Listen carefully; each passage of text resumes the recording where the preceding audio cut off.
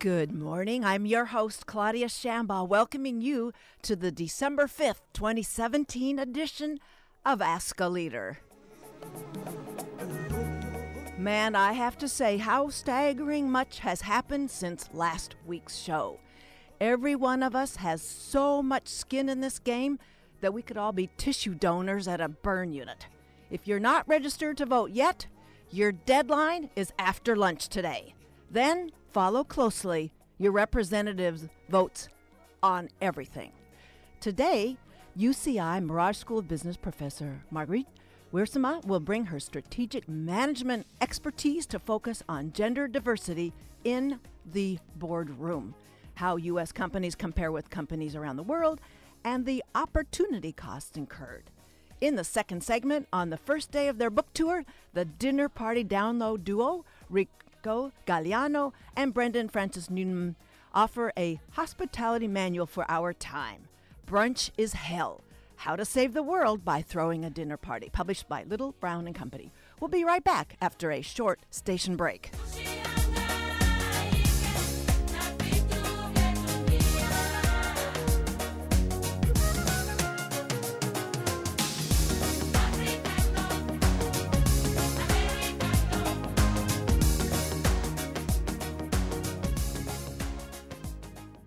Welcome back to the show. My first guest is Professor Marguerite Wiersma, Dean's Professorship in Strategic Management at UCI's Mirage School of Business. She is internationally recognized as a leading expert on corporate strategy and CEO succession and replacement, with more than 50 publications and over 8,500 citations and counting, because the issue before us persists. Professor Wiersma's research has been quoted by the New York Times, the Financial Times, The Economist, Fortune, Business Week, The Washington Post, and her research has appeared in the Economist Intelligence Unit for their executive briefing. She served as associate editor of the Strategic Management Journal, the premier journal in the strategic management field, and serves on the senior editorial board of Global Strategy Journal. She served on the board of directors of the Strategic Management Society and served as their president of the corporate strategy. Among her numerous awards she's garnered is an honorary doctorate by the Copenhagen Business School, Strategic Management Society Fellow, the Distinguished PhD Alumni Award from the Ross School of Business at the University of Michigan, and is an international fellow for the Advanced Institute of Management Research in the United Kingdom. She completed her Bachelor's of Arts at Grand Valley University in Michigan and her master's and PhD at the Ross School of Business at the University of Michigan. She joins me in studio today. Welcome to Ask a Leader, Professor Marguerite Wiersma. Yeah, thank you. Before we dive into how gender matters in leadership roles, corporate leadership roles in the case of your research, tell us about how the United States ranks internationally in this partition rate. Well, the U.S. is now a laggard if you compare us to other countries in Western Europe. Most of Western Europe have either mandatory or voluntary goals on board diversity. The first country to do so was Norway in 2003. And so we look across Europe and we see goals of 30 to 40% in terms of gender diversity on the board. Most countries have achieved these goals because the deadlines were 2017, 2018 for Germany and France. And the U.S. currently, if you look at the S&P 500, is 21.6%. So we're very low in comparison to the 30 to 40% gender diversity situation in Western Europe. Even by non-European standards, when you compare us to a country like Brazil, which has a 30% goal, the U.S. lags. What's worse is that there's actually very little movement in the U.S. The number's fairly stagnant. There hasn't been any significant upward change. It's pretty much a replacement. When a woman comes off the board, another woman might step on the board, but there's not a whole lot of additions in terms of women to the boards in the U.S. companies. And as a result, given the pace of change in the U.S., we will not see 30 or 35% women gender diversity status until, all of us are far gone, okay, because it's not going to happen in our lifetime. We're going to lose ice and all the solar caps before this changes, improves to a more representative level. Definitely. Well, all these wonderful trends. Well, what's holding us back? That's a good question. And I think it's something that can probably be diagnosed in a variety of ways. The main issue that I think is that there's very little awareness of what is going on in Europe and other parts of the world in terms of board gender diversity. I conducted a study with Louise Morse from the Copenhagen Business School, and we interviewed over 60 directors representing over 350 publicly traded companies. And what was really very apparent is everyone in Europe was quite aware of quotas and goals because they're all in the midst or have experienced it. In the U.S., when we interviewed directors, on the other hand, almost no one was even aware that Europe had moved so drastically in terms of board gender diversity. So there's a lack of awareness of what's going on in Europe and the efforts underlying the progress that they've made. Secondly, I think there's a lack of transparency. Despite the fact that we have an awful lot of required reporting by the SEC of public companies, the one piece of information that is not required to be reported is the actual demographic composition of the board. Really? Yes. That's really amazing. Yep. And so you literally have to take every company's annual report and take a look at who's on their board and calculate how many women and how many minorities are on the board. And so this is not something that's reported. It's not required by the SEC to be reported. So there's a lack of transparency, actually, in what is happening at the board level. So this puts the onus then on researchers like you and journalists to just dig into every board of directors population, which there's hundreds and thousands of companies to, well, I don't know, what's the order of magnitude? There's thousands. Thousands of publicly traded companies. Right, yes. right. So they have to, it's not accessible. Yeah. It's work. Yeah, exactly. And in fact, the statistics, depending on the population, can vary. So S&P 500, the percentage is quite high, 21. If you go to the Fortune 1000, the number is actually more like 18%. So depending on the population that you go at, it can actually be lower. S&P 500 are much larger companies and have a more gender diversity on their boards. But it is very difficult to gather the data, but there are organizations that do that. And despite that, the lack of transparency in the sense that I don't think boards are aware of how low those numbers are compared to the numbers in Europe is a big problem. So I get this awareness goes along with it's not even symmetrical, the kind of participation in the research that you've been doing, that women are dancing circles around the competition for boardroom candidates. And so women are working hard to sort of assess what the demographics are. This asymmetry is really offensive. Yes, and I think the thing that's really problematic, or what I think is troubling, is that there doesn't seem to be any momentum in the United States to correct this deficiency. And certainly not in the current political climate, that there's very little concern over issues of gender diversity at a variety of levels, and board is one of them. So in one of the listings of the biases that are operating around the director selection process, you noted in one observation, which I quote, "Chairmen are afraid of what others will think." And that just confounds my thinking that is what leadership looks like. Isn't that ironic? It is, and it's an issue that the Europeans faced earlier, right, with the quotas. Before the 2003s? Before the quotas got imposed, most of the quotas got imposed in the last 10 years. And there was a tremendous resistance on the existing members of boards, mostly men, towards the imposition of quotas or voluntary goals.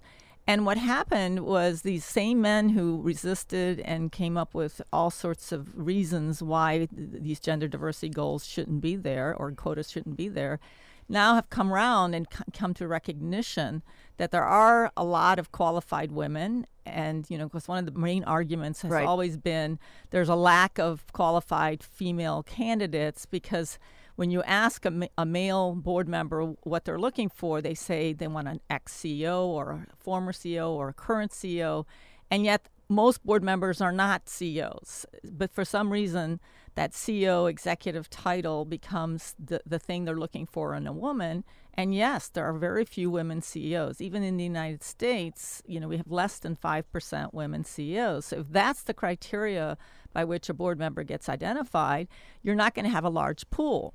But what they recognized in Europe is that that was really something that they set up as a requirement, but in reality, most board members are not CEOs, so it's not a requirement for men, so why should it be a requirement for women? And by having quotas and goals in Europe, what happened, which was the most dramatic thing that happened to board selection, is that they then recognized that they actually had to identify the kind of person they would like on the board. So they went through a professional kind of search firm to identify the traits, characteristics, capabilities, skills, and knowledge that they would like in a board member. And what happened, of course, is then they started auditing who's on the board and recognizing that they could utilize skills and knowledge bases that they perhaps didn't have on the board. And that's how they started to identify women and adding women to the board. And this professionalization of the director search process is what improved board composition holistically. Not just the women that came on the board, but even men who came on the board now went through the search process of identifying what the company actually needed in the board member and then going out and finding suitable candidates with those type of backgrounds. So this professionalization of the board selection process improved the nature of board composition enormously. Both for men and women that were serving. Absolutely. And every single board member we talked to mentioned this. This was universal. They said prior to this, board selection was who you knew, which meant that there was a lot of sameness, homogeneity on the board, as opposed to getting a diverse set of skills and knowledge bases that could actually add value to the company. They ended up with a lot of Me Too's. So there's a recognition now that this professionalization of the director selection process has had huge impact on board composition, both in Europe and even in the U.S., which is beginning to do more professional director searches as well. For those of you who've just joined us, my guest is UCI Mirage School of Business Professor Margarita Wiersema, internationally recognized as a leading expert on corporate strategy and CEO succession and replacement, talking today about gender selection on U.S. boards of directors. It's comparative with other countries and where we're going with that now. Well, you've made the case for the differences when women assume leadership in the board.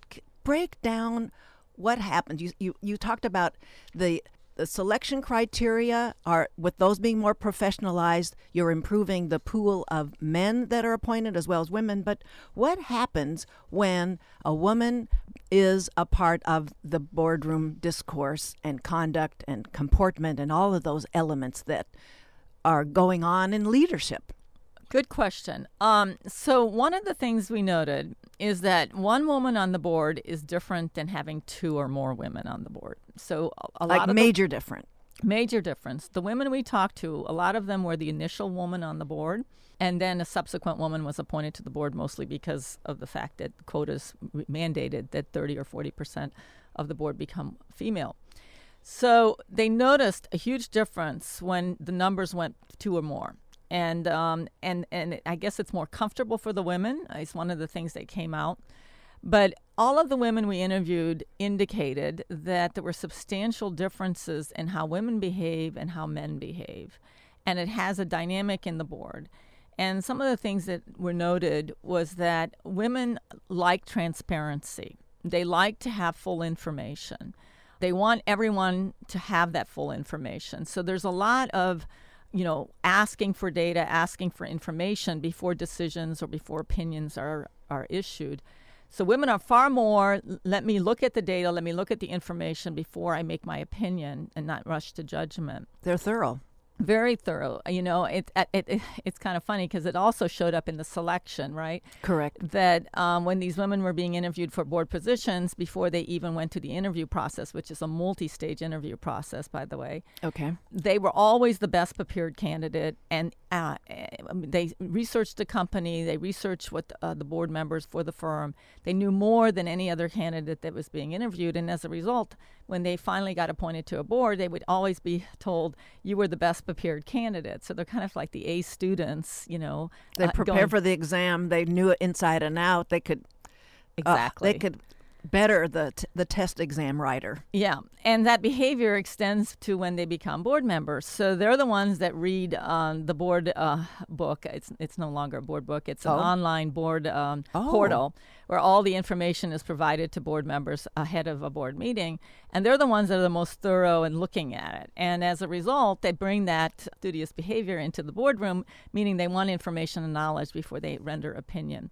So that's one thing. So that obviously is something that is going to improve decision making just based on the facts that information is digested before decisions are made.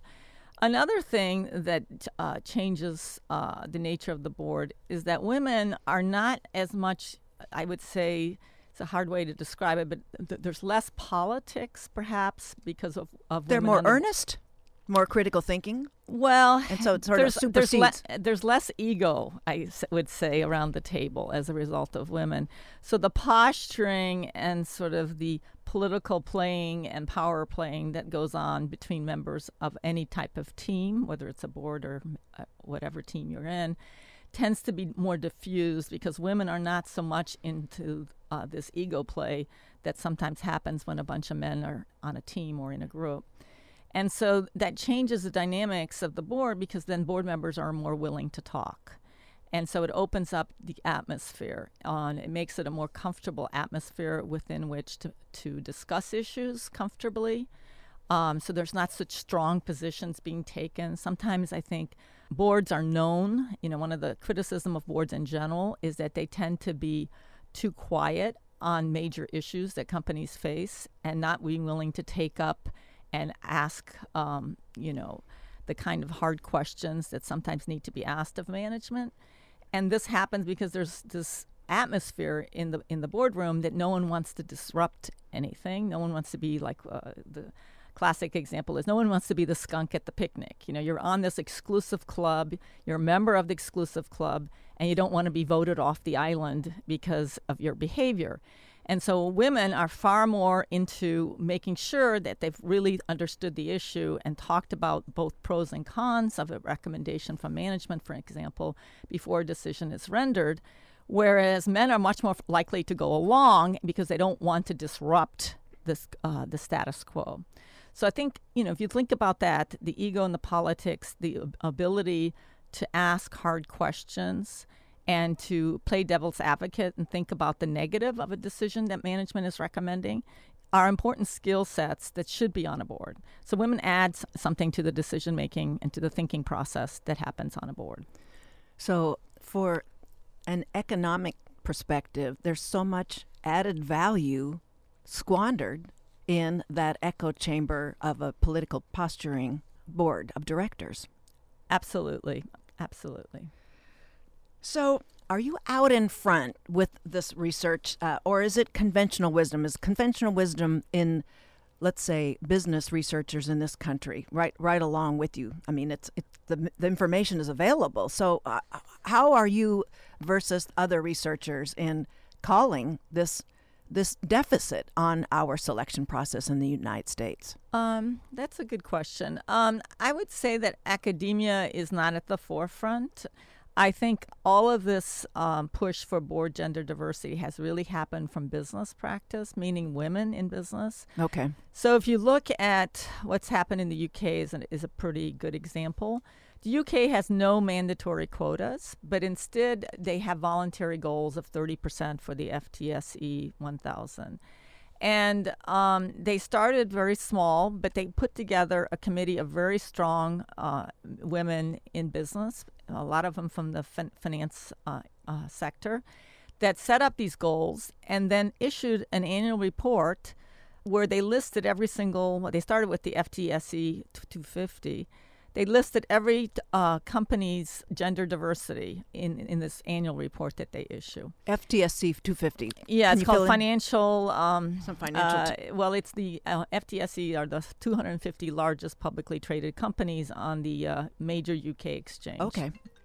So they have this annual kind of naming and shaming list is how I would describe it, although they don't name it that. But it doesn't, yeah. Yeah, where they literally list the companies in the order of their gender diversity. So the top performers are at the top and the worst are at the bottom. And what's happened is by actually listing companies in the order of their gender diversity, what you basically have is a list that points to the people at the bottom, right? Right. And so every year, the companies that are at the bottom of the list struggle to get themselves off the bottom of the list. And if you look at this list year after year after year, you see that the average numbers have gone up enormously. Okay. And the companies that are at the bottom were the ones that made the most improvement, which is what you need, because some of these companies at the bottom literally had no women on their boards. And so if we could look at another bar chart, we could see that probably they're doing better. Oh, totally. Yeah, it's the other chart. Yeah, on performance and so forth. But again, the naming and shaming, which is how it happened in the UK in a very short period of time, less than 5 years, improved the gender diversity on the boards without having to go to quotas. But what enabled it to be effective was the transparency and the actual public attention on these numbers, because the report is called the Davies Report, which is after Lord Davies. And so it's issued by this Lord Davies, and it's very public. The numbers are posted in the Financial Times. Everyone knows where their company is on the list. And then, of course, actions are taken if they feel that they have to address a shortcoming. So you said they're not a country with a mandate, but the transparency by virtue of institutionalization of that list by this FTSE 250 makes that it does the job. Oh, absolutely. So you can there's a workaround. It's a matter that institutionalize accounting of the demographics. And how far would we be? I mean, could the School of Mirage and a couple other business schools say, okay, this is our moment. We get let's say a big tech foundation or somebody else, and away we go. We're gonna research this and post it on the billboards on every single interstate. It's I don't know on the Super Bowl, right? I don't know where the momentum could be in the U.S. because believe it or not, the 30% Club has expanded. We actually have a chapter in the United States, and we have a chapter in Canada, but it hasn't had the traction that it's had in the U.K. And part of the reason it's had so much traction in the U.K. is because a lot of people signed on, and it's gotten visibility there. And we have other organizations in the United States like Catalyst, whose goal has always been to improve gender diversity, and their initial goal was 20%. But the problem with a lot of those organizations is they don't really take any major action, is how I would describe it. They're kind of, in a way, corrupted by the status quo, because if you look at who's on their boards, all the major companies are on their advisory board, and they're very reluctant to take action to actually move the goalpost, which is what we're going to have to do in the United States, is literally set a goal for ourselves. 20% is not the goal. 30% should be the initial goal. And the other thing that I think we really could benefit from is a requirement by the Security Exchange Commission, the SEC, that all boards report their gender diversity numbers. And if they did that, then someone could publish these very readily, and you would get a lot more transparency, and someone might actually start to do a naming and shaming list like what they did in the UK, which was so effective. Now, there has been initiatives to try to get the SEC to require this. And leaning forward, yes. Yeah, the chair of the SEC, who just stepped down due to the change in administration, was moving in that direction, because the SEC, the chair was Mary Jo White. Right. She was very much in favor of addressing what she saw as a deficiency. She even said it. It was a deficiency on our boards.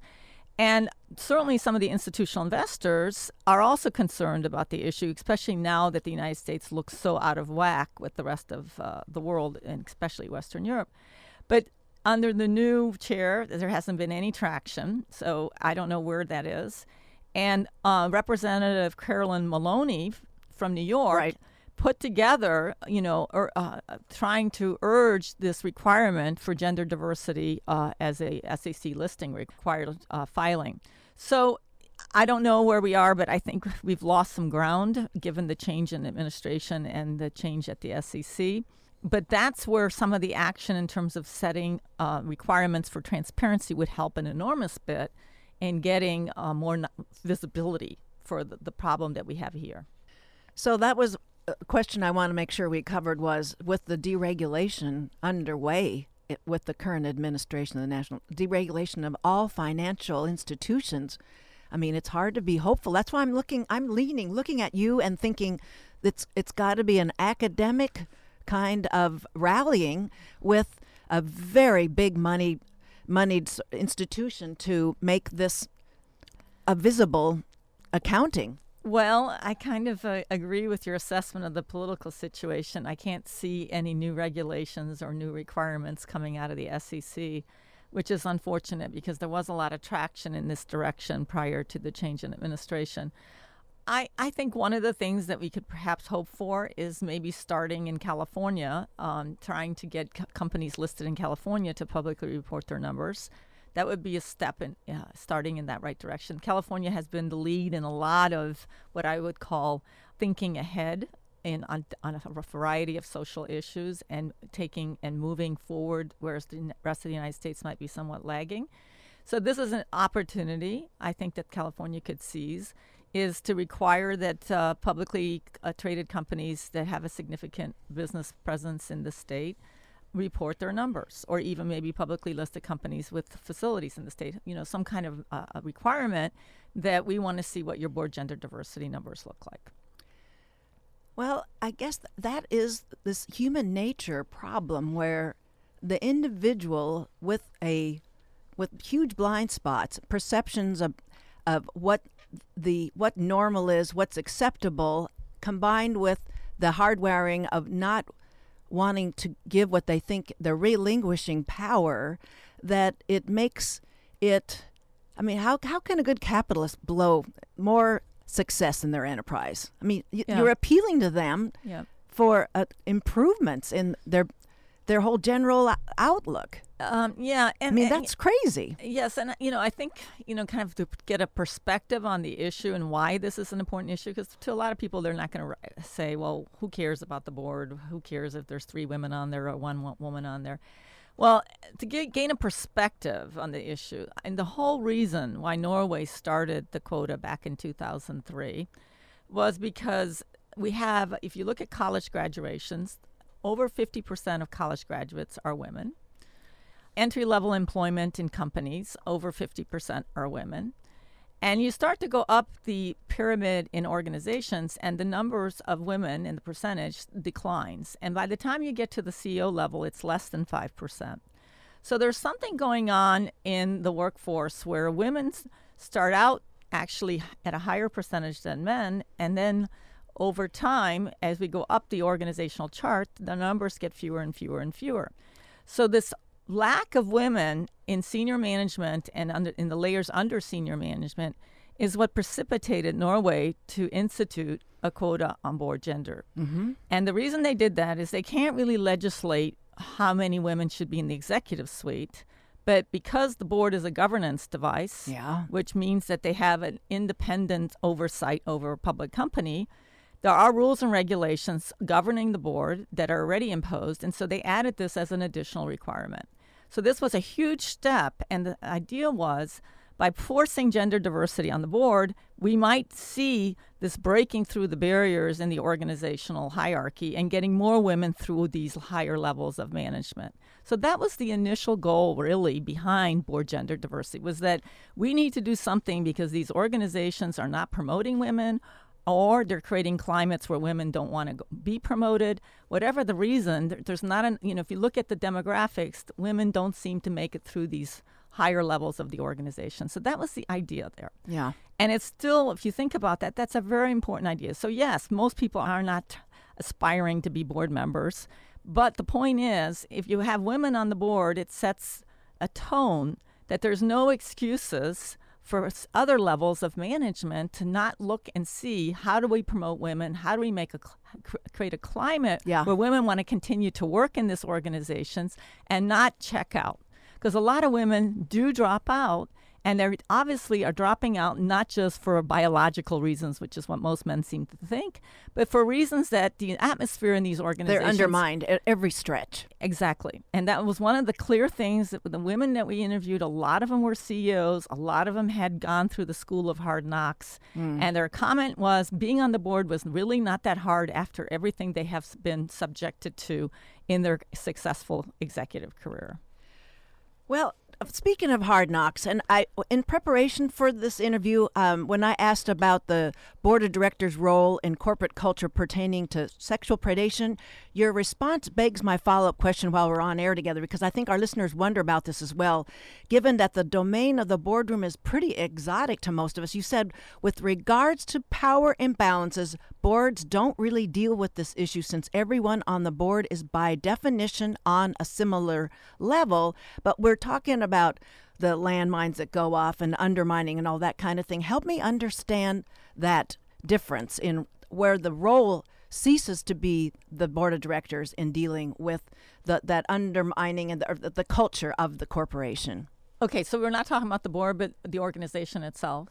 Well, we're talking about whether it doesn't. I don't understand that the board doesn't have something to say about the culture. And okay. So you're getting at that issue. Okay, right. I think it is obviously a concern. All right, and boards have an increasingly broader set of tasks to deal with. Used to be just the financials and sort of major strategic decisions and then executive compensation and so forth. But increasingly, boards have a wider variety of tasks having to deal with. Corporate social responsibility, as an example, has been an important goal in a lot of companies.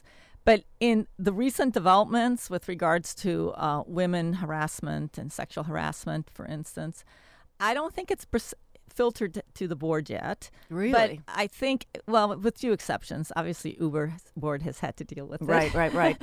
And I'm thinking Miramax must have too. Yeah, okay. Yes, exactly. There's several boards that now recognize that there were lots of warning flags that they chose to ignore, right? So I think there's increasing sensitivity, and I think the good thing is that in our social media age, things come to light and become universally aware. Everyone knows what your company's doing in a matter of seconds as opposed to decades. So there's a lot more transparency of what is going on in organizations. And so boards are increasingly more sensitive to how their companies are perceived in the public's eye. And that includes all aspects of the company, not just its products or services, how good of a corporate citizen it is, but also the organizational climate. So I think this issue of how organizations are open to women and what they're doing to make sure that women have equal opportunity in the organization and also are not harassed and felt horrible in their jobs becomes an important aspect of that organizational cultural climate. Well, I have still so many more questions. I'm going to see if we can hold a place for rejoining at a later date, because I want to know about the women you're bringing through at the School of Mirage, how aspirational, how you can get ahead of that, how you can acculturate the men that are in the program, because you've got CEOs coming back for their master's degrees in business. So I have so many things to ask, but we have to close this lovely program together right now. Well, thank you, Claudia. I enjoyed my time on your show. Thank you so much. That is all the time. As I said, I really appreciate your expertise. My guest was Marguerite Wiersma, holding the Dean's Professorship in Strategic Management at UCI's Mirage School of Business and internationally recognized as a leading expert on corporate strategy and CEO succession and replacement, talking about gender mattering on U.S. boards. We'll be right back after a very short station break with Dinner Party Download duo Rico Galliano and Brendan Francis Newnham to roll out on this day the first of their book tour of the all-new Brunch is Hell, How to Save the World by Throwing a Dinner Party. Don't go away.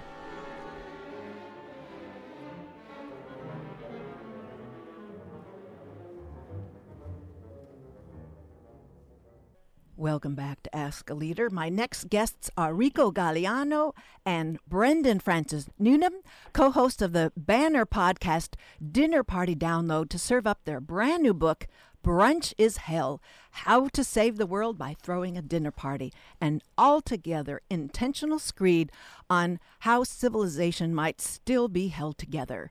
Rico's public radio work has also been heard on All Things Considered, Weekend America, The Savvy Traveler, but mainly known for his reporting role on Marketplace. Prior to his upgrade to radio, Rico wrote for MTV, ABC, Fox Family, and the Cartoon Network, and had freelancing stints with the Wall Street Journal, LA Weekly, and Dual Magazine. Rico attended the University of Pittsburgh and completed his Master's of Fine Arts from the American Film Institute in LA. Brendan Francis Newnham is a writer-producer and a radio host, which includes credits at Fresh Air with Terry Gross and Marketplace.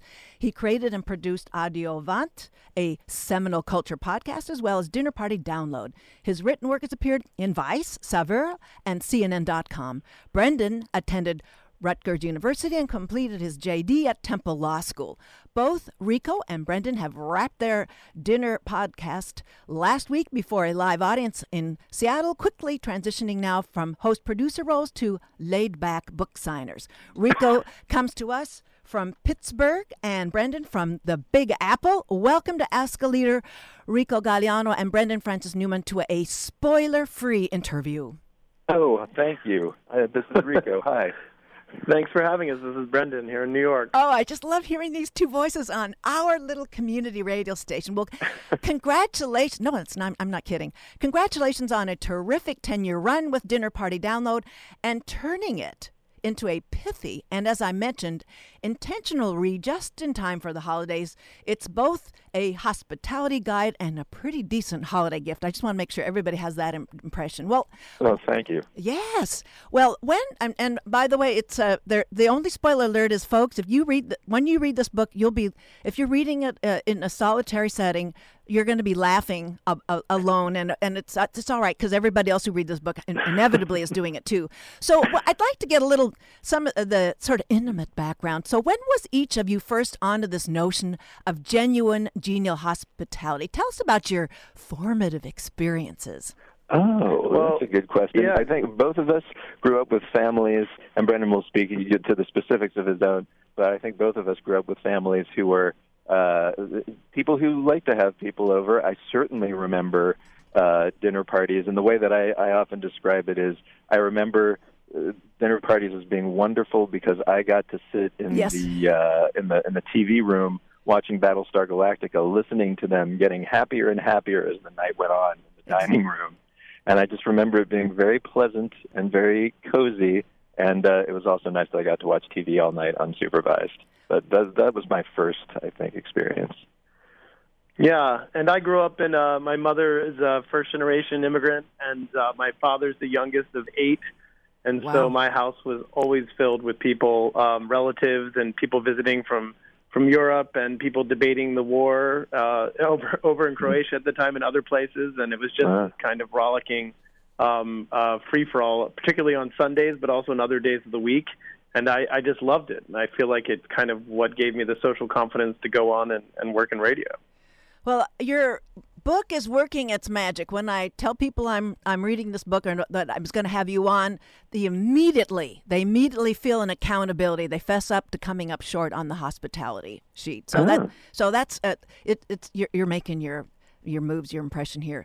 So I wonder, I just have to quickly get this in and get the heck out of the way here. But I wonder at whether, and I'm going to use a inastute kind of a ethnicity characterization, but I wonder if white bread, because this is what my experience is in cosmopolitan Orange County. I wonder whether white bread folk, they're so neurotic about holiday entertaining because they're making up for the lack of real hosting the entire rest of the year. So let's have you talk about some of the guidelines that constitute a legit dinner party to get people on their way before it's too late. Well, first of all, we'll say that, we encourage any sort of gathering, whether or not it's technically a dinner party. I think the goal of our book, when we're anti-brunch, we're really saying we're anti-just going out to a restaurant and checking out with a group of people. And when we say we're pro-dinner party, we're really about encouraging people to invite people into their homes and share a little bit. So, hey, if people are doing holiday parties, we're okay with that. Although technically, unfortunately, a holiday party does not qualify as a dinner party. because it has an agenda, which is to celebrate a holiday. Right. And we think dinner parties in the truest form are really, it's right there in the title. It's about having dinner, and it's about a party. And there should really be no sub-agenda of celebrating an event or maybe a professional kind of meet and greet. We are, in the purest sense, we just want people to kind of gather with their friends and engage in food and conversation. That's right. And also, in our opinion, a dinner party is a way to make a dull, ordinary week less dull and ordinary. It sort of spices it up. We call it recess for adults. Yes, it's lovely. lovely. Something to look forward to at the end of a work day, perhaps, or at the end of a work week if you're doing it on the weekend. Whereas if you've got a holiday and you're having a dinner party, well, the holiday already is providing, possibly vacation time or, special time with friends or family. It's already kind of a special time. You don't need it to be a dinner party. You don't need the dinner party to spice up that week. The way we describe it is it's kind of like, having, taking your kids out for ice cream on Halloween. Right. It doesn't make sense. And in addition, a holiday party, you're likely to invite your family. And for our purest dinner party, we ask that people only invite less than 25% of their family at the gathering itself, because, it's important to bond with family. But as soon as you insert kind of family, too much family, it immediately rolls. You start to settle into your role as child or family parent politics or uncle or aunt, and it just kind of changes. It doesn't give you the pure relaxation and restorative hospitality that is necessary, or we think is helpful from a dinner party. That's right. And at a holiday party, you're probably going to have too many family around for it to truly qualify as a relaxing dinner party. They remind everybody of why it was that you always had to have a hamburger patty at Thanksgiving. Sort of like, get that out of the way. No, that's none of this stuff is made up. It's all true. Well, I want to, there's many themes to weave in here, but I want to make sure that your thread throughout in Brunch is Hell, it deals with bipartisan aspect of guests. It's very important that you want to bring guests of all stripes in, that people do risk, in a sense, having a multitude of political backgrounds that they bring to that dinner, and it's not as fraught as they think. You're very reassuring on that count and very intentional. Yeah, well, I mean, I would say that it can be fraught, and certainly we have, in the wake of this last election and some of the things that are going on, we've really thought hard about this. But we do really feel like, if you can't discuss politics in a venue as kind of non-challenging as a dinner party and relaxed as a dinner party, then we're sunk as a country, and we need to figure out how to do this, and we should figure out how to do it, and we believe that we can. And in the book, we give a lot of tips about how to have a good conversation, but also how to have a political conversation without wanting to kill each other. And they're fairly simple tips, one of them being that you should just remember that you're not going to change anyone's mind over the course of a single dinner party. Once you realize that you're not going to win the political argument and in a 4-hour-long dinner party over some, roast chicken, it becomes a lot more relaxed. State your case, hear what the other person has to say, go back and forth a little. When you find that you're restating the same thing over and over, move on to the new Star Wars film, because there's inevitably going to be a new Star Wars film to talk about. And the old etiquette, guys, is the idea is not to talk about politics or religion, and we disagree with that 100%. Okay. In that, if not here, where else? Because at work, that's understandable that maybe you don't want to go toe-to-toe or bring up some irreconcilable differences there. In other environments, it's not the play. If you're at your child's soccer match, is that the time that you want to start talking on the sidelines and creating an uncomfortable atmosphere? But at a dinner party where someone's invited you into their home and is sharing food and maybe had a glass of wine or not, but there's just a warm atmosphere, if you're moved to discuss the news of the day, what better place to kind of explore ideas? And but you have to do it respectfully. And you have to, make sure that also there are a couple different opinions spoken to at the party itself. And that's part of why we think a dinner party can be an important place to kind of foster a more civilized society. Yeah, we actually do encourage people. This is sort of to your question. Yes, we encourage people to invite. I think that we all think of dinner parties as these like super, overly safe, let's say, spaces. And it is. It's a safe space to a certain extent. But it's a place where I think people tend to think that they can retreat into their bubble. And I don't think that has to be the case. Certainly on our show, we always found that like our favorite shows were the ones where we had a wide variety of different kinds of people and different points of view represented. And it certainly makes for more interesting conversation. It makes for maybe a little more edgy conversation. But it's a safe enough space that I think people can pull it off. And it would make sense for people. We hope people take this to heart, to invite folks over that don't necessarily agree with you. Have folks over that, are going to challenge your points of view. And we have quotes from all, walks of life and all sort of political persuasions speaking to that. We have Ava DuVernay, the director of Selma, saying that she really thinks it's a problem that she doesn't know, for instance, a whole bunch of, conservative Christians that she can have over to dinner and hear them out. And when she made her documentary about prison, she actually had to talk to some of them and learned a lot. I remember that, and the Encore show was so good. That's what's good about the Encore. I get to hear her say that again. It was amazing. Well, my guests, for those of you who just joined us, are Rico Galliano and Brendan Francis Newnham, Dinner Party Download Duo on Ask a Leader, rolling out. This is their first day of their book tour. For all of us to read, Brunch is Hell, How to Save the World by Throwing a Dinner Party, published by Little Brown and Company, illustrated by Fanny Blend, with one illustration that's very scatological. I loved it. You got it, everybody. It deals with a roasted fowl. This is available at your favorite independent bookstore. Well, I want to bash a little bit. I want to bring in. It wouldn't be an interview if we didn't have a few etiquette things brought up. So it was an etiquette question dealing with. I had to contend with my former co-host, the dishwasher in the unit.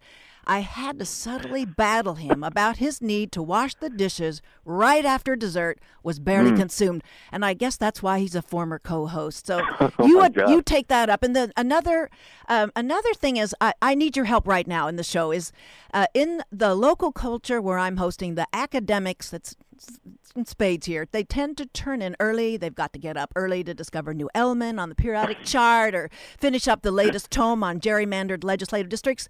I've always been concerned that when I ask people to adjourn from the dining room table to the living room, it's an invitation for them to leave the house. Can you help me with that? All right. Well, I'll take your last question first, and then maybe Rico can take the other one, which is, we do on our guidelines kind of suggest days to have dinner parties.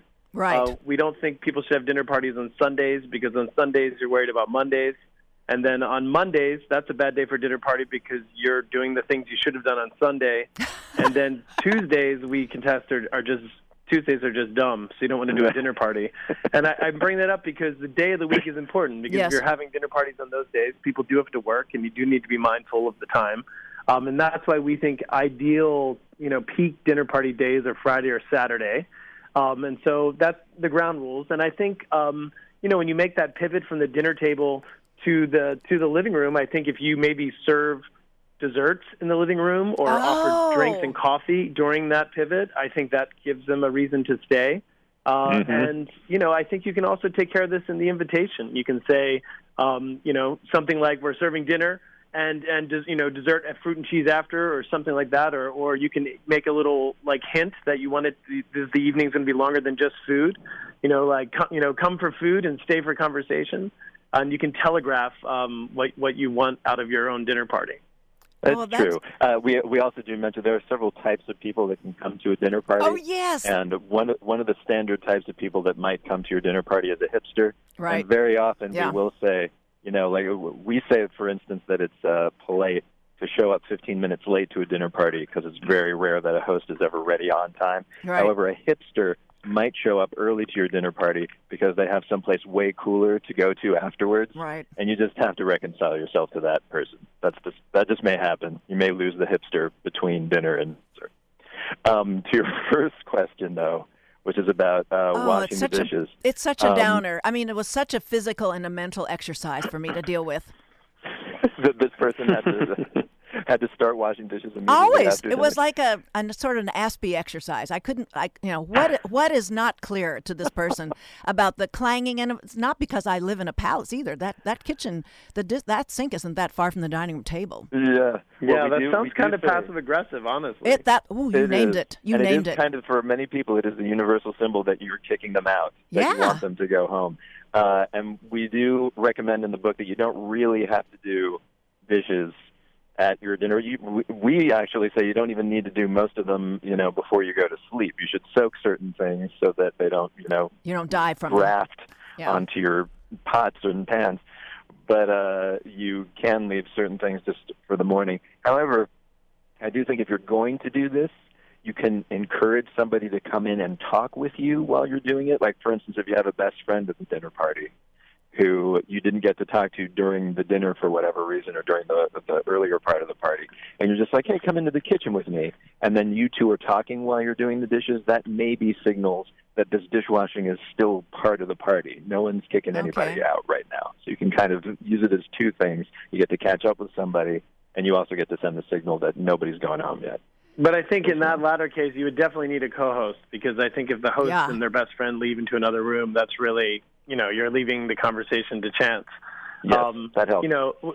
We think once you're at dessert and people are sipping port and making weird conversation, you've reached the finish line, and you can now, as the host, really relax. And yes, although there are circumstances where doing the dishes are acceptable, it really is disruptive and probably going to, disrupt the vibe that you've created. You've worked so hard to create that. That's right. That's right. So that's the cues. Now, I'm not done with etiquette. You offer some examples of goodbyes of many ethnicities, but I wondered whether you intentionally have taken guests off the hook of expressing thanks, or did you just run out of words allowed by your publisher? So, no, we absolutely so this is the last section of the book where we talk about all the different kinds of goodbyes, one of which is, of course, the well-known ghosting, aka the French goodbye, aka the French exit, I'm sorry. And we do say that we don't advocate that, just leaving without telling anybody that you're leaving. Right. Because one of the very few things a host does get for throwing you this party and giving you free things, other than the bottle of wine, which we insist you must bring. It's in the formula there. Right. But the only other thing they really get is your thanks and your gratitude. So you should absolutely at least thank the host. If you need to split really fast, at least find the host and thank them. We're not letting anyone off the hook.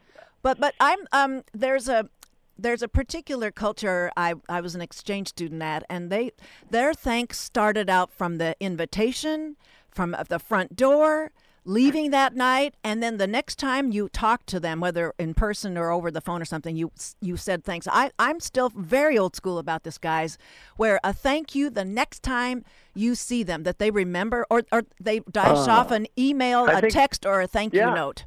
I think that's important. I mean, we discussed part of the power of the dinner party. One of our principles for why we should feel like there should be more dinner parties.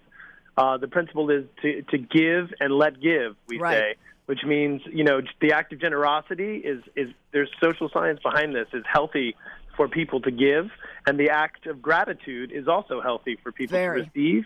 And that's an exchange that you don't necessarily find in a restaurant where there's a commercial transaction. Sure, maybe your waiter's nice, but you're paying your waiter.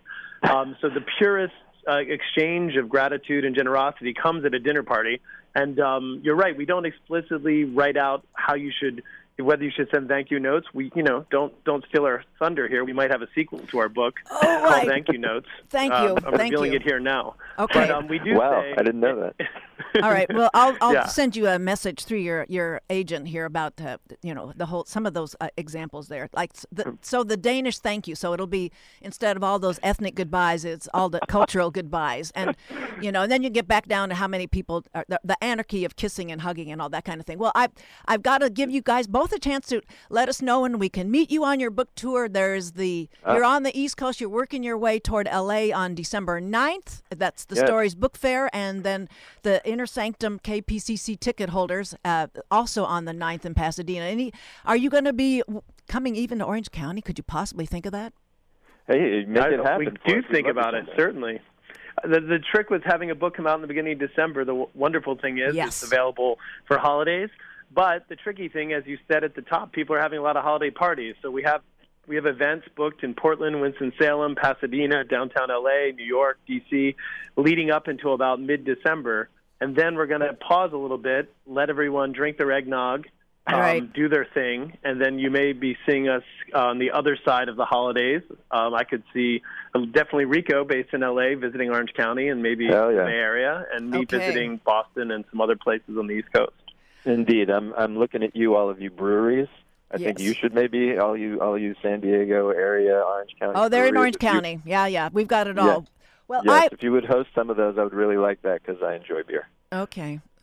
We know a lot about what you guys enjoy. Thank you. And we enjoy you from afar. You have no idea how many weekend nights some of us just try, because I like to hear it out of the radio, not out of the podcast. It sounds much better to me. So it's we have dinner party downloads, sort of the vicarious dinner, just the way you did. You do, mapping it all the way out from the icebreaker to the edit questions and the small talk, the sound, and the playlist. And we're going to go out with Tony Bennett for the reasons that are obvious between we three of us here. Well, gentlemen, smooth sailing through your book tour, and robust sales, and a happy transition to the your gig from being this the producers to the laid back, as I said, book signers. Thanks for being on the show today.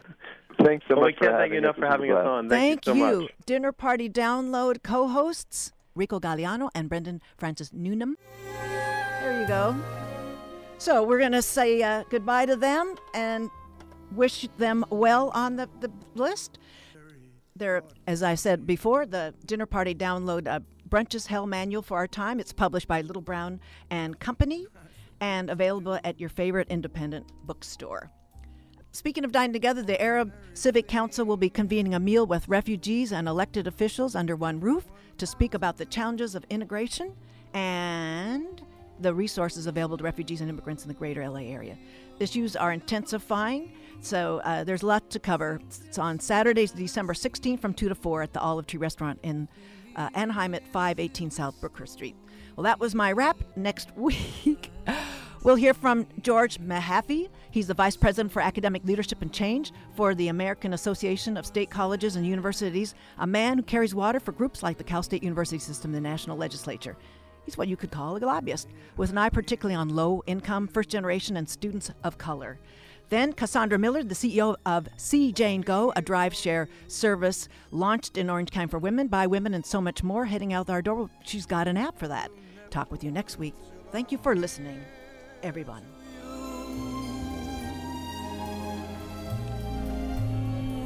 Posso ver seu rosto lindo se abrir em cada flor. It's just the thought of you. Penso muito em ti.